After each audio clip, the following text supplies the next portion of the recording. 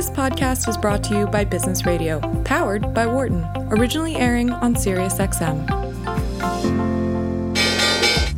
Welcome to our Behind the Markets podcast. I'm your host, Jeremy Schwartz. Alongside Wharton Finance Professor Jeremy Siegel, we tackle the latest market trends every week on Business Radio, powered by the Wharton School, SiriusXM, channel 132.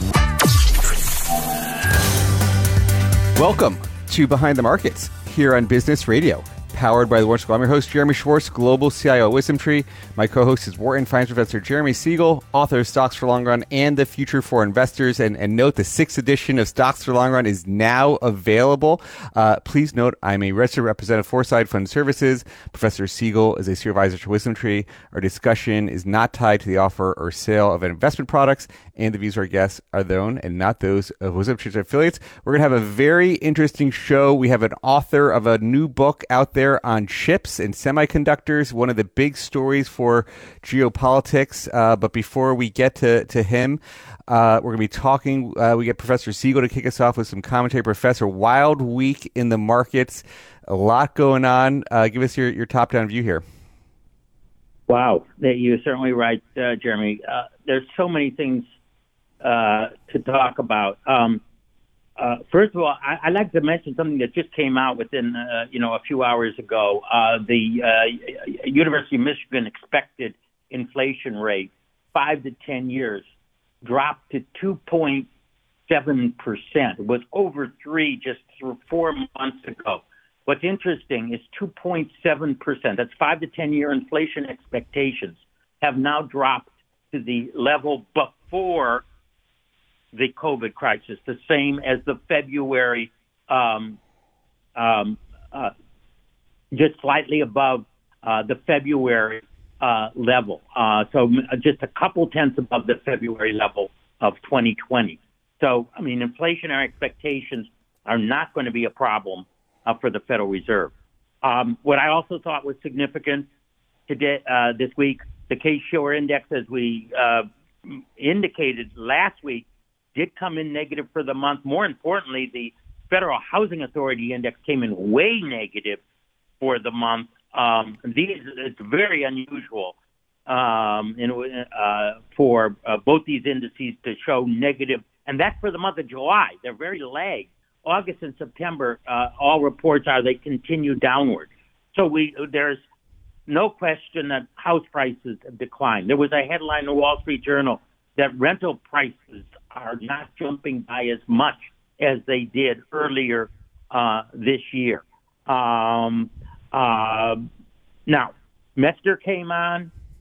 She on a CNBC interview and being questioned. Steve Leisman made the same comments that parroted the comments of Chairman Powell, that they don't consider the money supply important, after pointing out that the money supply had declined again this week, but it had unchanged. It was virtually unchanged this week, and it's still negative from the month of March, a very rare occurrence. She said, we don't consider that important, which I find astounding, since that was the cause of the inflation that we have today. Now, PCE deflator came in this morning a little above expectations. Again, I didn't able to dissect it. How much is housing? We know housing is lagged in that index, so that might be one of the reasons it jumped a little bit more. I do also want to talk about the fact that we got some major revisions in the last 2 years of GDP, benchmark revisions, and it showed that indeed GDP fell the first 2 quarters of this year. There would have been a lot of questions because gross national income, which is another way to measure aggregate output, actually rose the first 2 quarters. Now, a lot of people had said that the mismeasurement, we did not have a decline. Well, they brought those figures down, and there's now no question of a decline in real output for the first 2. And that means that productivity did, in fact, drop by an all-time record amount in the first 2 quarters of this year. And by the way, today, a front-page article in the Wall Street Journal, which talks about labor hoarding, and people are not letting people go because they're worried about being able to get them back. And therefore, they're keeping so many people on. And that could be one reason why productivity has fallen so much. Now, there's an article that suggested this is just the rebound of the earlier jump in productivity we had at the beginning of the pandemic. But that is not the case, because even when you include the earlier part of the pandemic jump, productivity has suffered an awful lot. That labor hoarding, if demand weakens, could become labor disgorging, if I may coin a term, toward the end of this year and early next year. And that would certainly, I think, turn the heads of a lot of Fed officials. I think, Professor, you need to send Loretta a copy of the 6th edition of the book so she can get your chapter on the money supply, creating the inflation. We'll follow up after the show on that. You also had a lot of, the part of the big stories this week was the Bank of England coming out and trying to reverse course on their quantitative tightening program. There was talks of the LDI, which is liability-driven investment strategies, this leverage bond trade that a lot of these pension funds doing, that they were coming to save the market.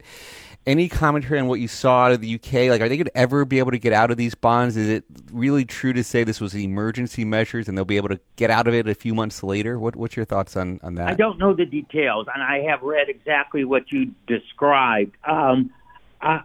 So we had a rally on that day because people are so desperate.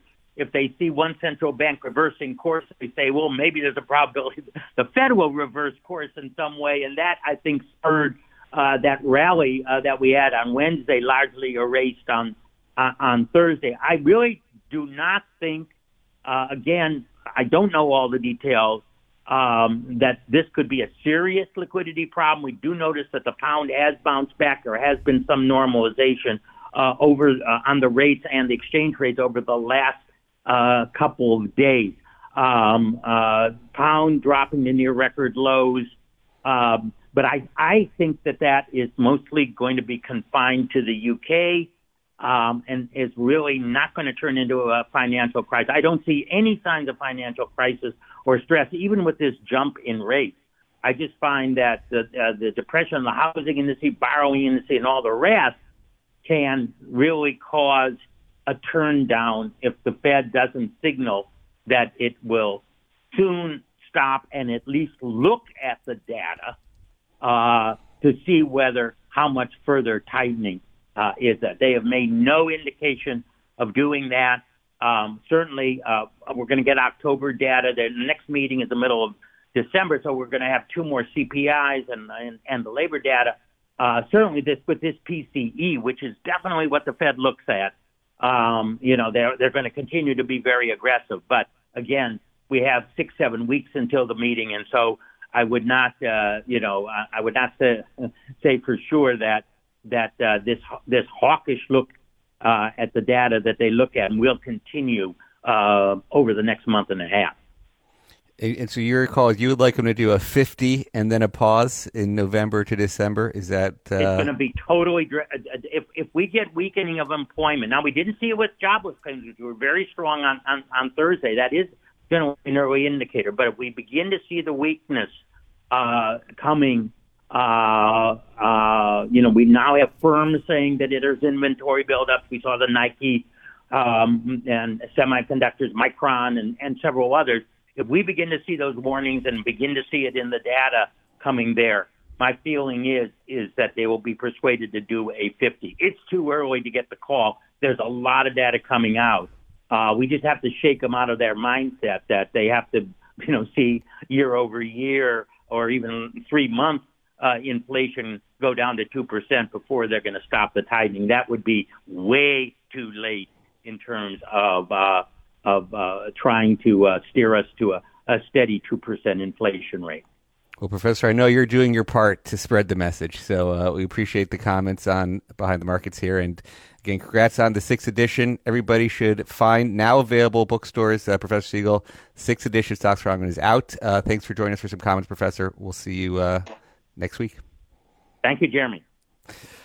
We're going to turn our conversation to Chris Miller, who is also the author of a new book. And this book will be hitting the bookstores next week, I believe. Chris can confirm, but he's an economic historian who talks about the world's most critical resource being microchip technology. We have the U.S. and China. This is one of the key sources of tension on technology.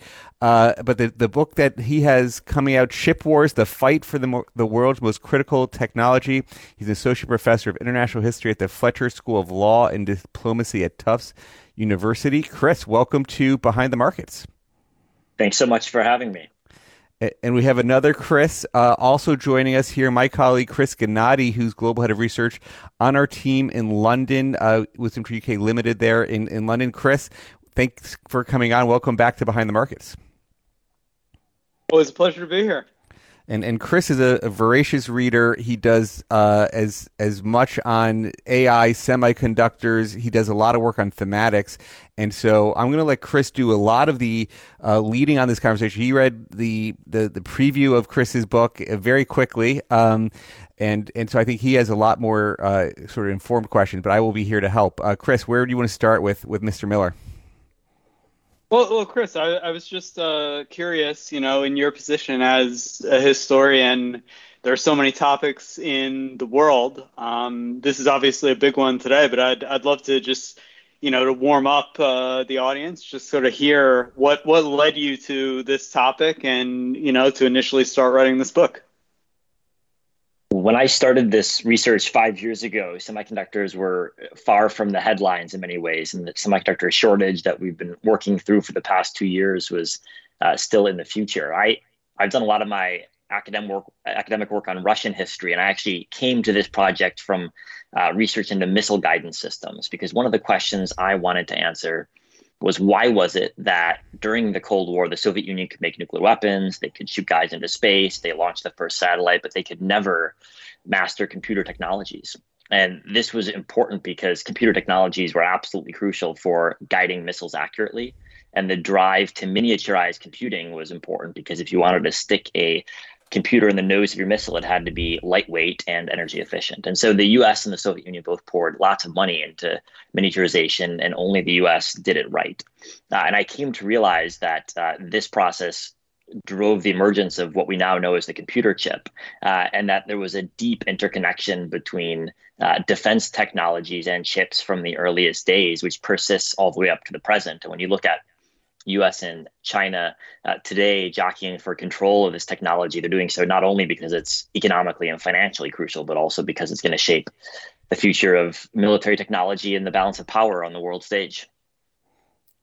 Well, that's it's interesting that you mentioned that ultimately, because we're in a position where even today we see the difference between the obvious difference between Russian capability on the battlefield when the U.S., even if the U.S. itself is not directly there, the U.S. weapons are there, and it's crystal clear they can absolutely do different things. So Chris, one of the places that, and the difficulty here is we're navigating a 400-page book within 50 minutes, but what I'd love to do is start us down a path to help people understand what the current semiconductor supply chain looks like. And to do it properly, you kind of have to go back to where the world was, similar to what you were just saying. You come out of World War II, you come out of the Korean War, and you see sort of the genesis of Samsung. You see Akio Morita with Sony in Japan. You see all these different pieces of the puzzle starting to assemble in various ways. I'd love for you to start taking the audience through what were some of the most critical developments coming out of World War II, 1950s, early 1960s, that start us on the path that we find ourselves on today. One of the reasons I titled the book Chip War was because not only do you have semiconductors play a big role in military competition, but also because there's been a relentless struggle between companies to develop and commercialize the best chip technology. And you see that from the earliest days of the industry. When the first chips were produced in Texas and then in California, they were made for really niche uses in space and defense technologies, but they quickly realized that there was a vast market in commercial computers, at the time for large corporations, but over time for more consumer uses. And eventually in consumer devices like pocket calculators, which were a key source of chip demand in the 1970s. And as the civilian market grew, so too did the number of firms that participated and the specialization that they had to pursue to produce the cutting edge technology that they needed. When you start with the history of the industry in the 1950s and early 60s, what you find is that most semiconductor firms were producing everything they need in-house, their chemicals, their equipment, their designs. And over time, as semiconductors have gotten more advanced and the technology has gotten more complex, there's been a tremendous specialization in the supply chain. And it's been specialization that has resulted in the emergence of new firms, but also in the geographic spread of the industry to new countries. And so today, it's not just a industry based in Texas or Silicon Valley. Of course, it's Taiwan, it's Korea, it's the Netherlands, it's Japan, without which it's impossible to make the most advanced chips that we rely on.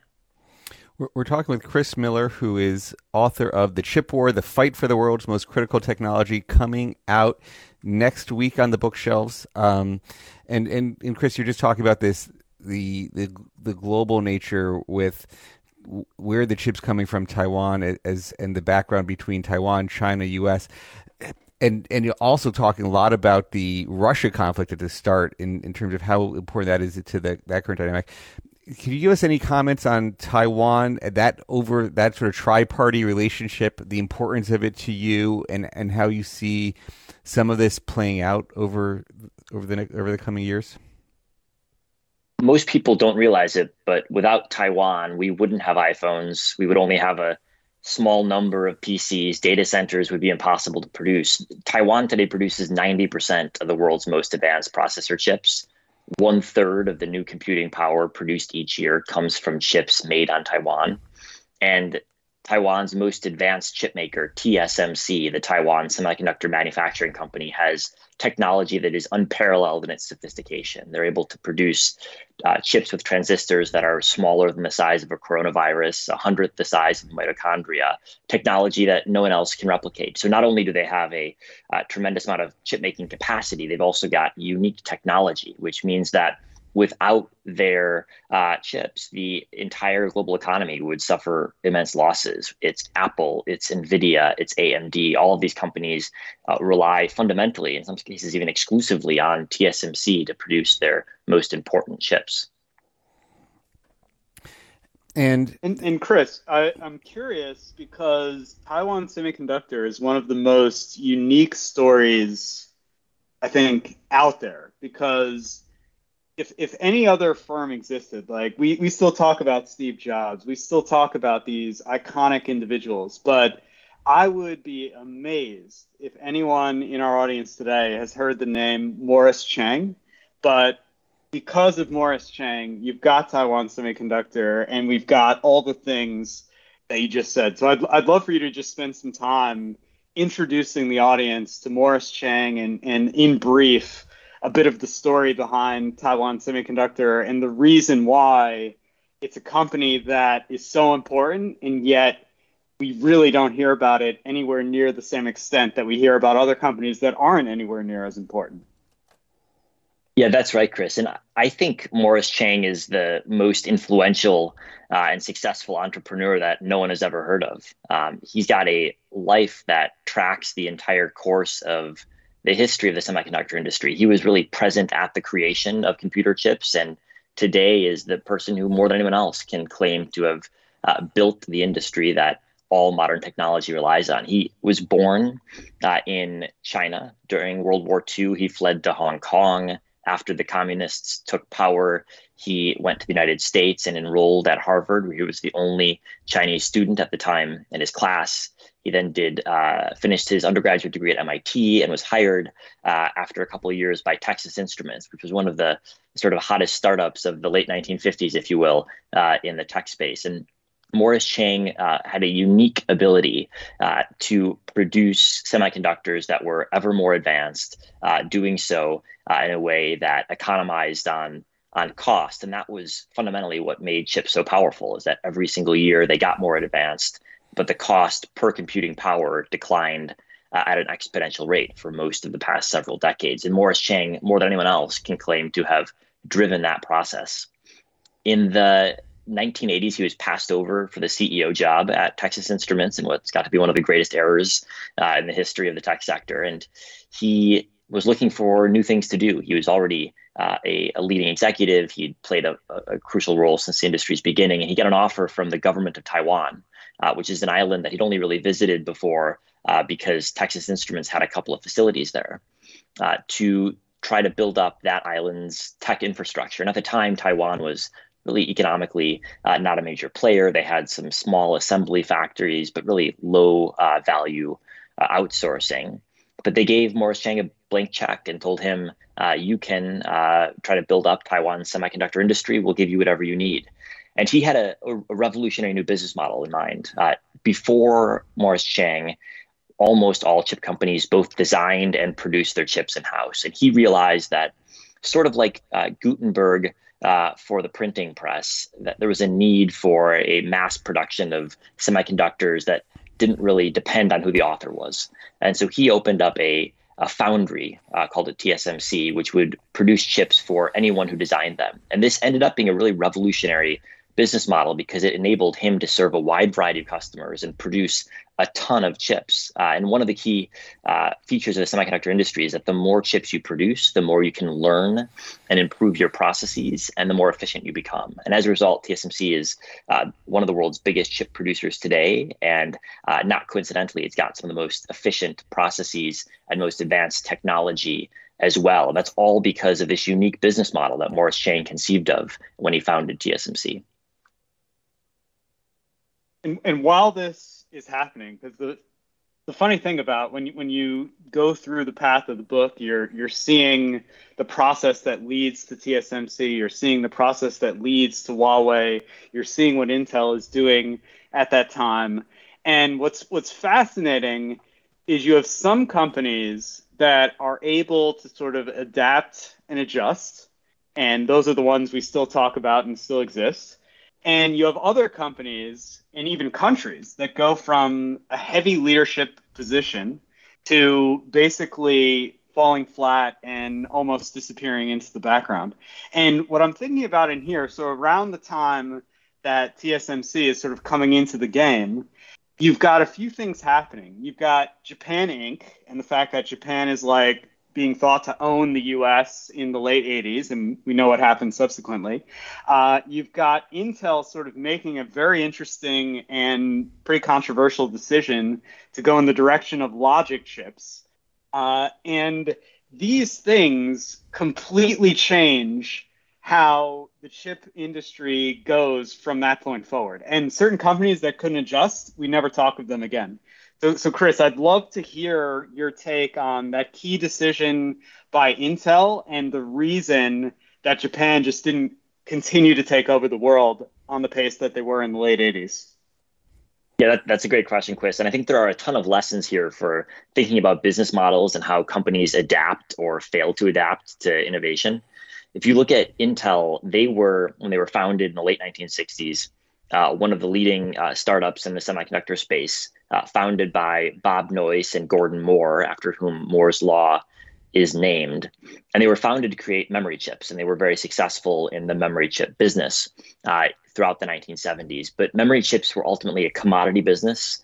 All firms' memory chips were more or less the same. So the question was just, could you produce them more efficiently or bring your model to market a couple months in advance? And ultimately, that was a business where margins were low, competition was tough, and the Japanese, as you mentioned, were able to undercut American producers on cost. And so Intel in the early 1980s faced a real crisis of profitability, but also of corporate culture, because they'd been built around memory chips. One Intel employee said the idea of abandoning memory chips was like the idea of Ford abandoning autos.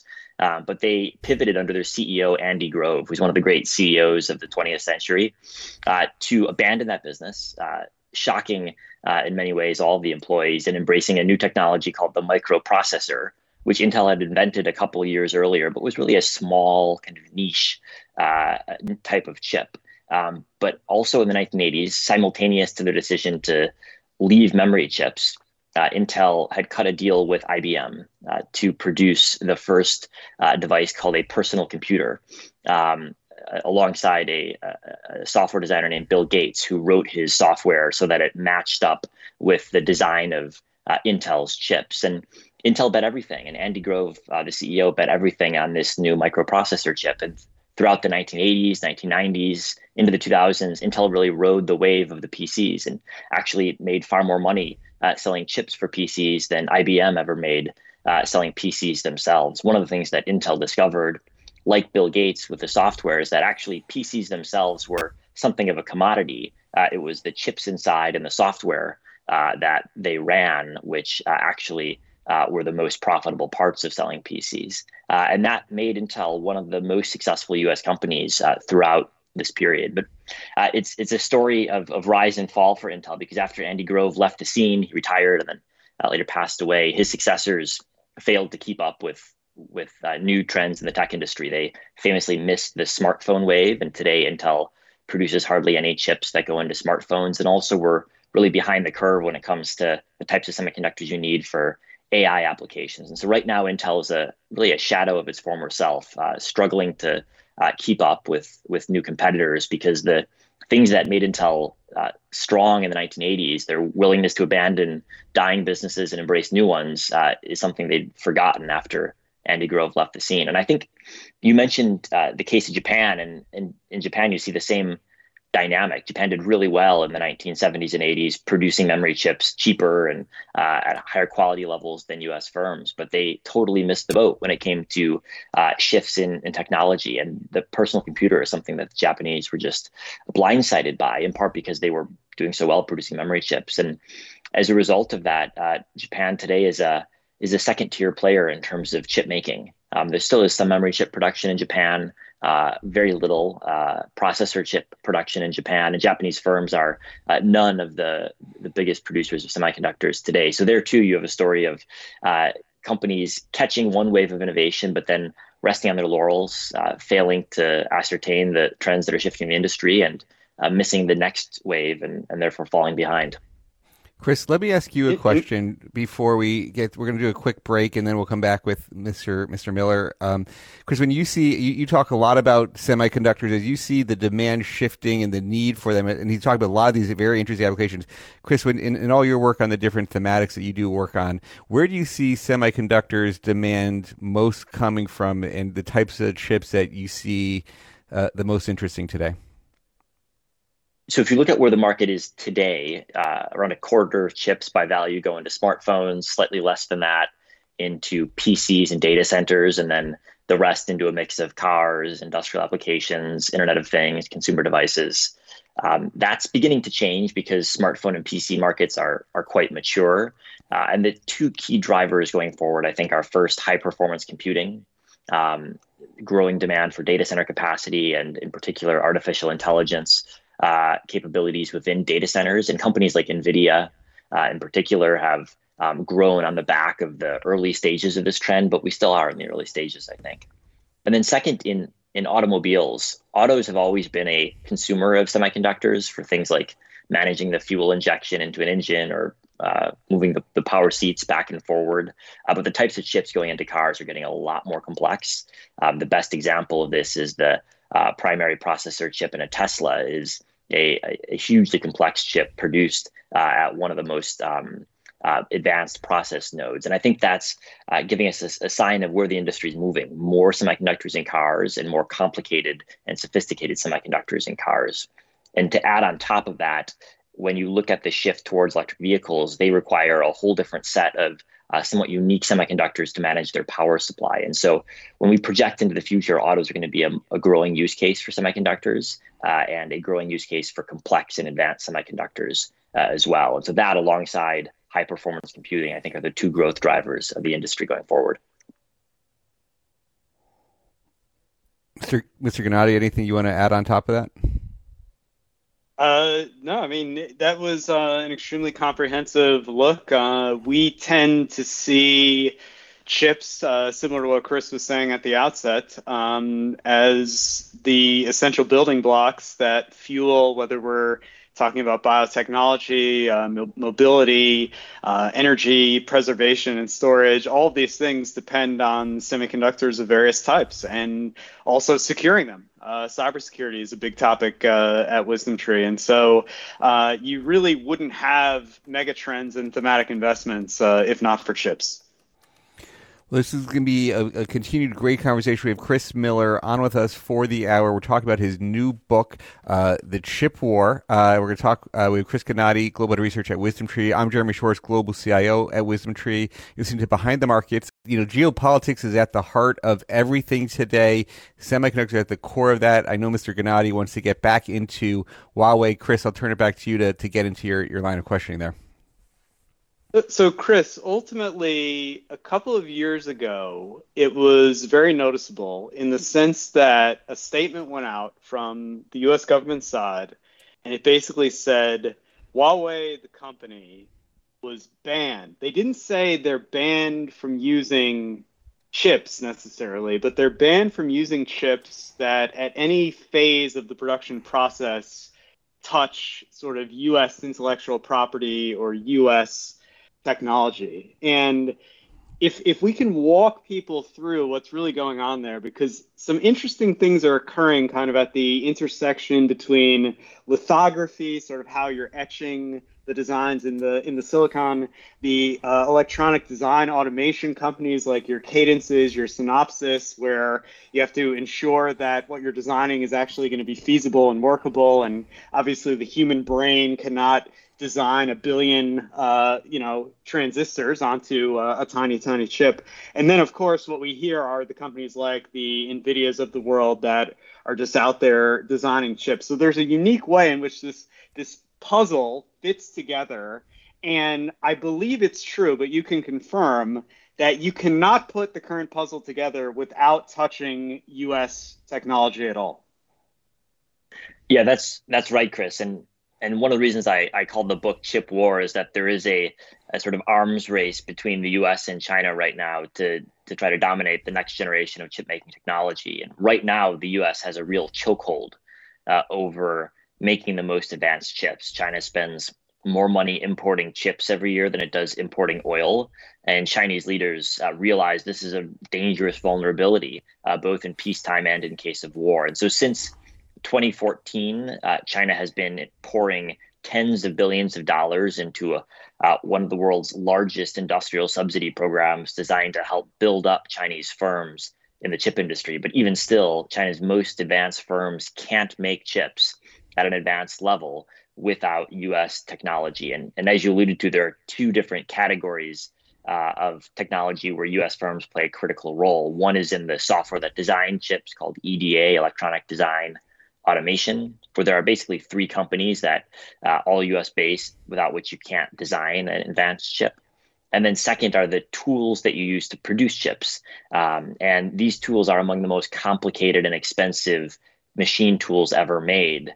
They are able to etch shapes in silicon that are just a couple of nanometers wide. And just for context, this is a fraction of the size of a coronavirus, 100th the size of a mitochondria. This is manufacturing at the tiniest level humans have ever done, and they're able to do this billions and billions of times a day. And these machine tools are largely produced in the United States. The biggest machine tool producers come from, there are five main companies that produce these tools, three based in California, one in Japan, and one in the Netherlands.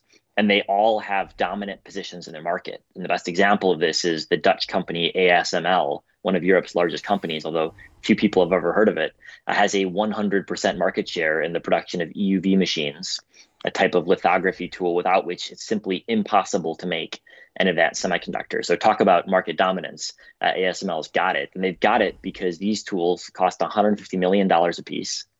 For a single tool. And they took 3 decades to develop. So the amount of intellectual property, of unique know-how, of specialized materials that go into these tools is really extraordinary, which is why they've got this monopolistic position.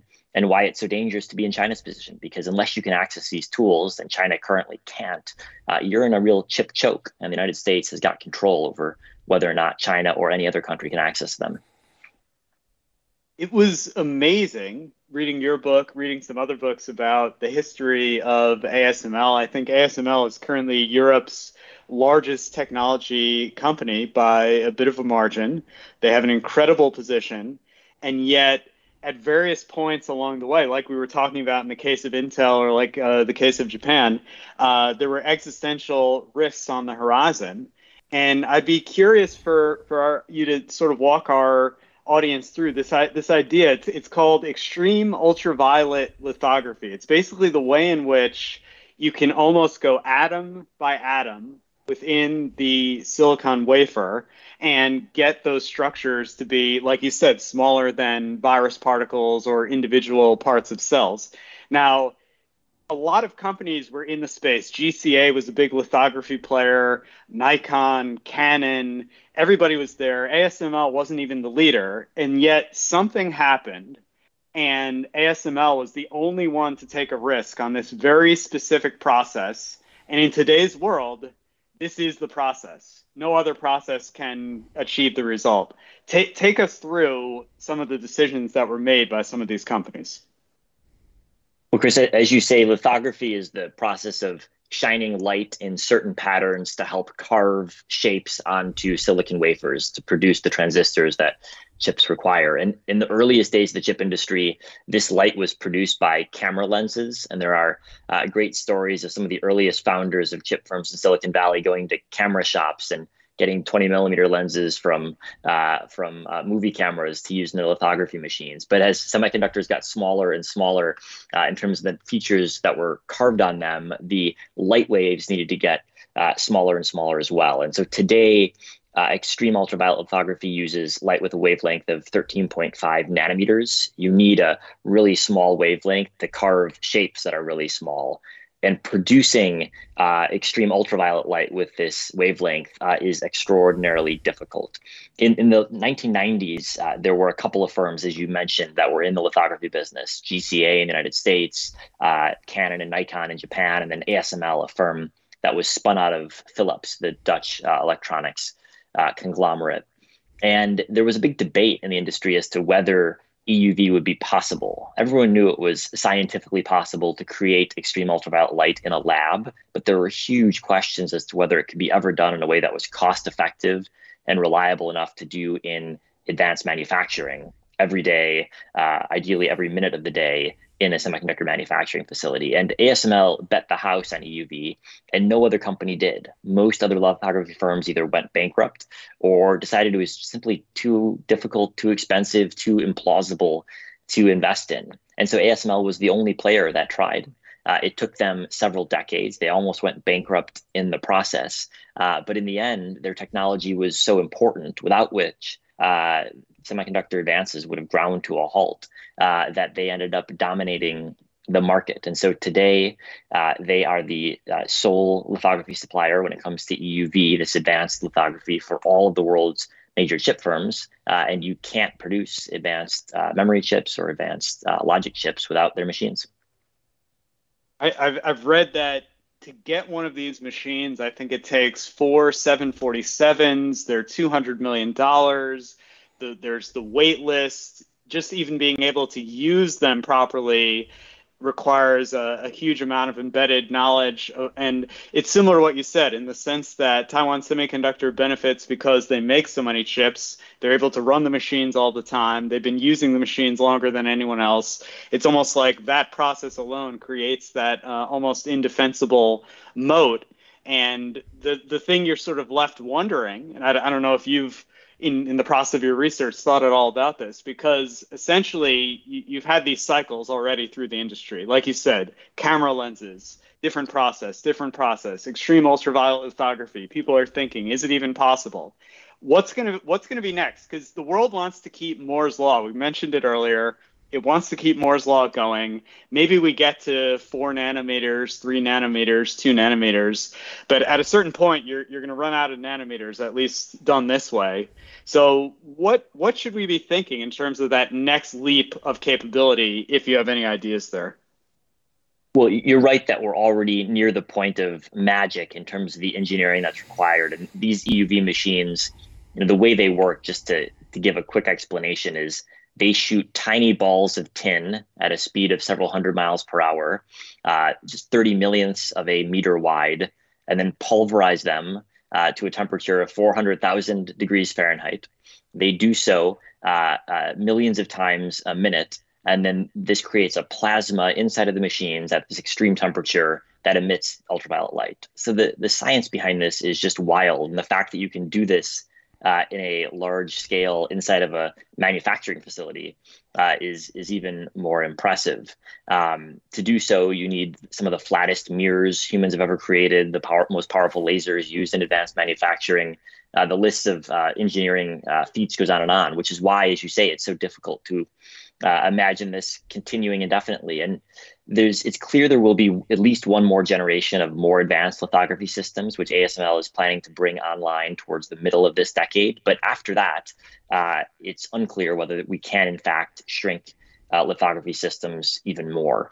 And at that point, there is some risk that Moore's law, as it's traditionally defined, i.e. making ever smaller transistors and therefore fitting more of them on each silicon chip, might slow down or even grind to a halt. And we're already at the point where physical limits are beginning to bind. Quantum effects, for example, are making transistors work less effectively because we're talking now about individual atoms in many cases, causing problems or creating disruptions in how transistors operate. So at some point, yes, Moore's law is going to break down, but we're not there yet. And if you look at the product pipeline of companies like ASML, they've got at least one more generation of really magical tools planned and already under development. You can go to their facilities today and see the early prototypes of these new tools. So they're coming soon, and they'll provide a new generation of advances in chip making. I want to do a quick reintroduction. You're listening to Behind the Markets on Business Radio, Sirius XM 132. I'm your host, Jeremy Schwartz. We have Chris Gennady, WisdomTree's Global Head of Research out of Europe. We've been talking with Chris Miller, author of Chip War, The Fight for the World's Most Critical Technology. And Chris, we've been focusing on the technology element. I want to come back to the Chip War combined part of the narrative just for a moment. Because it's clearly and back to Chris Miller's original other research on Putin and Russia and sort of all the geopolitics. Chris, give us your crystal ball and speculation. Everybody has been concerned, like, will China, now with everything, nobody thought Putin would actually go into Russia. Maybe you thought he would go into Russia, but generally a lot of people were saying, oh, he's not going to go into Ukraine. Is China? And when seeing how the world responded to Putin going into Ukraine and all the sanctions, given this chip dynamic and how important it is, it doesn't feel like China's in the position to be cut off from all these chips globally. Is that going to think, yes, Taiwan is a big producer, but they also don't want to go destroy all that capacity. What do you think is, give us your speculation how all this geopolitics plays out over the coming years? Well, I'd say a couple things in response to that question, all of which tie into this accelerating competition between the U.S. and China. First is that the military balance in the Taiwan Straits has shifted dramatically in China's direction, such that it's far from clear the U.S. would be willing or able to intervene successfully if, in fact, China attacks. Second, I think that for a long time, many people just believed that China's leadership was focused above all on GDP growth and therefore wouldn't be willing to risk an attack on Taiwan. But I'm not so sure that still holds. On the one hand, we've seen just this year Germany betting that energy interdependence with Russia would provide peace. And now that's been proven false, and Germany's paying the price for that. And I think there's some risk that the similar assumption made via China might not be nearly as strong as we'd like to think. And third, I think China is beginning to realize as well that they are in a really dangerous position technologically. And there's a lot of talk about China's advances in AI and all the data that China collects. But the reality is that if you want to make advances in computing, you need not only data, not only algorithms, but also computing power. And the US has been taking step after step to restrict China's access to the most advanced semiconductors. And that's why the chip war is so important, because China can't advance in terms of technology unless it's got access to the chips that make these advances possible. And that's why I think there's real risk that China does act over Taiwan. And if they do, even if it's not a D-Day style invasion, but just a small blockade, the effects would be enormous. And if you think of the semiconductor shortage of the past couple of years, in 2020, semiconductor production globally increased by 8%, and yet there was still a shortage because demand was higher. In 2021, semiconductor production globally increased by double digits, but demand was higher and there was still a shortage. Taiwan produces 1/3 of computing power every single year. Imagine the disruptions if that were knocked offline to auto production, to aviation, to manufacturing, to consumer goods, to say nothing of smartphones, of which would be almost impossible to build a smartphone the year after an emergency in Taiwan of that nature. So I think we've really only begun to start thinking through how disruptive it would be in economic terms, in financial terms, in technological terms if China attacks. And I have to admit, I think the likelihood that China does try something in Taiwan is growing every year. And you only have to look at the Chinese response to Nancy Pelosi's visit to realize that A, the Chinese take Taiwan very seriously, and B, their growing military power makes it more plausible than ever that they'd be willing to try something. And your point on, like, they're not that important on GDP growth, COVID-0 shutting down the entire economy is like another prime example of that. They are willing to shut down their entire economy. Chris, where do you want to go in the final 6-7 minutes here, Mr. Gennady? I think one of the things we should walk through as we get closer to the close is what we're seeing companies do now, because in many different facets of the technological world, it's clear that the COVID-19 pandemic changed how companies and countries think of certain things. One thing is batteries. They want to ensure wherever they are, they're going to have access to certain metals and battery development facilities. Another thing is clearly chips. And we've seen the announcements, we've seen the CHIPS Act, we've seen the government incentives. It's crystal clear that the world doesn't want all of the factories just sitting, 90 miles or so off of China's shore on that one island. And so, Chris, as you see the actions that governments and companies are taking today, do you think 5 years from now we're in a world where, even if it's the same companies with just different factory locations, do you think the same concentration risk will continue to exist in Taiwan, or this is something where the clock is ticking and 3 to 5 years down the road, Taiwan is just going to be one small part of a much more robust global supply chain? Yeah, I think that's a key question, Chris. And it's clear that many governments, not just the US, which has passed the CHIPS Act, but also Europe, Japan, Singapore, and others are putting more money towards trying to diversify the footprint of where we're building the most advanced chips. And Taiwan's TSMC has announced new facilities in Arizona, in Japan, and potentially also one in Singapore, which would be its first major investments outside of Taiwan or China in some time. So I think there is some diversification coming. And if you look at the results of the CHIPS Act in the US thus far, we've seen announcements by Samsung. They're planning to build a new facility in Texas. Intel is continuing its investment in the United States. So there is advanced chip making happening in the US and to some extent happening in Japan and elsewhere as well. But if you look at where TSMC is investing most of its dollars, it's still in Taiwan.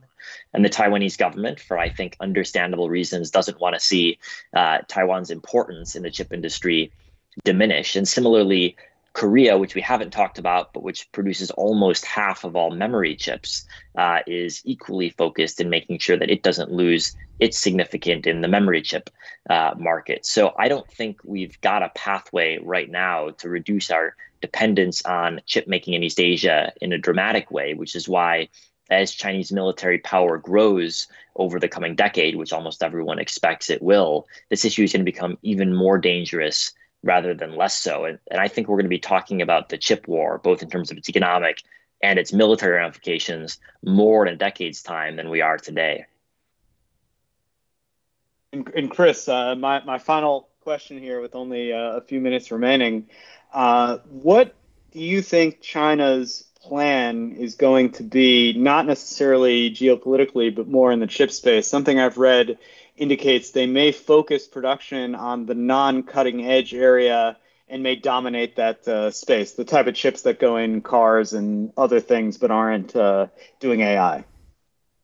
I think that's right. We've already seen a ton of expansion of Chinese firms precisely in that space. And it's a sensible space for them to go into from the perspective of technological capabilities, because they've got the capabilities and they can buy the tools they need to produce those chips. The problem that poses is that there's a real risk of global overcapacity in those types of chips, because China is spending money without any consideration of final demand and any consideration of commercial viability. And so I think that we should be prepared for a glut of overcapacity in precisely those segments of the market where China is pouring money into. And it's both that type of lagging edge logic. Also, NAND memory chips is another place where China is pouring money in. And don't forget, China's industrial policy program towards semiconductors is one of the biggest industrial subsidy programs in recorded history. The numbers are mind-bogglingly large, and this is going to reshape the industry, even if China doesn't reach the cutting edge. And so I think we should expect a new round of trade disputes as well between China and its trading partners, because this is going to put some pressure on the profitability of non-Chinese firms that are currently operating in these segments of the market. Chris Gennady, maybe as you think about this space, I know you thought about a lot. I guess we're at our final closing thoughts. I mean, this has been a great conversation with Chris Miller, who's the author of this Chip War. Chris, any places people can find your work? Things you want to give a link to where to find more about your work? Well, I'd encourage anyone to check out the book, which will be out next Tuesday. It's Chip War, and also my website is christophermiller.net. And I think he's on Twitter at CRMiller1. Not sure how active you are there, Chris, but I've got that link in my notes. Chris Gennady, thank you for joining us, talking about thematics. I know semis is a big part of a lot of these strategies. Thanks to our producer, Dion, on the soundboard today, Patty Hall. Also, you can check out Behind the Markets podcast. Have a great week. Thanks for listening to the Behind the Markets podcast. If you want to learn more about WisdomTree, visit wisdomtree.com. You can also follow me on Twitter at Jeremy D. Schwartz. I'd like to thank Patty Hall for producing our live program on SiriusXM channel 132, and our podcast producer, Daniel Bruno. Join us next week for another edition of the show.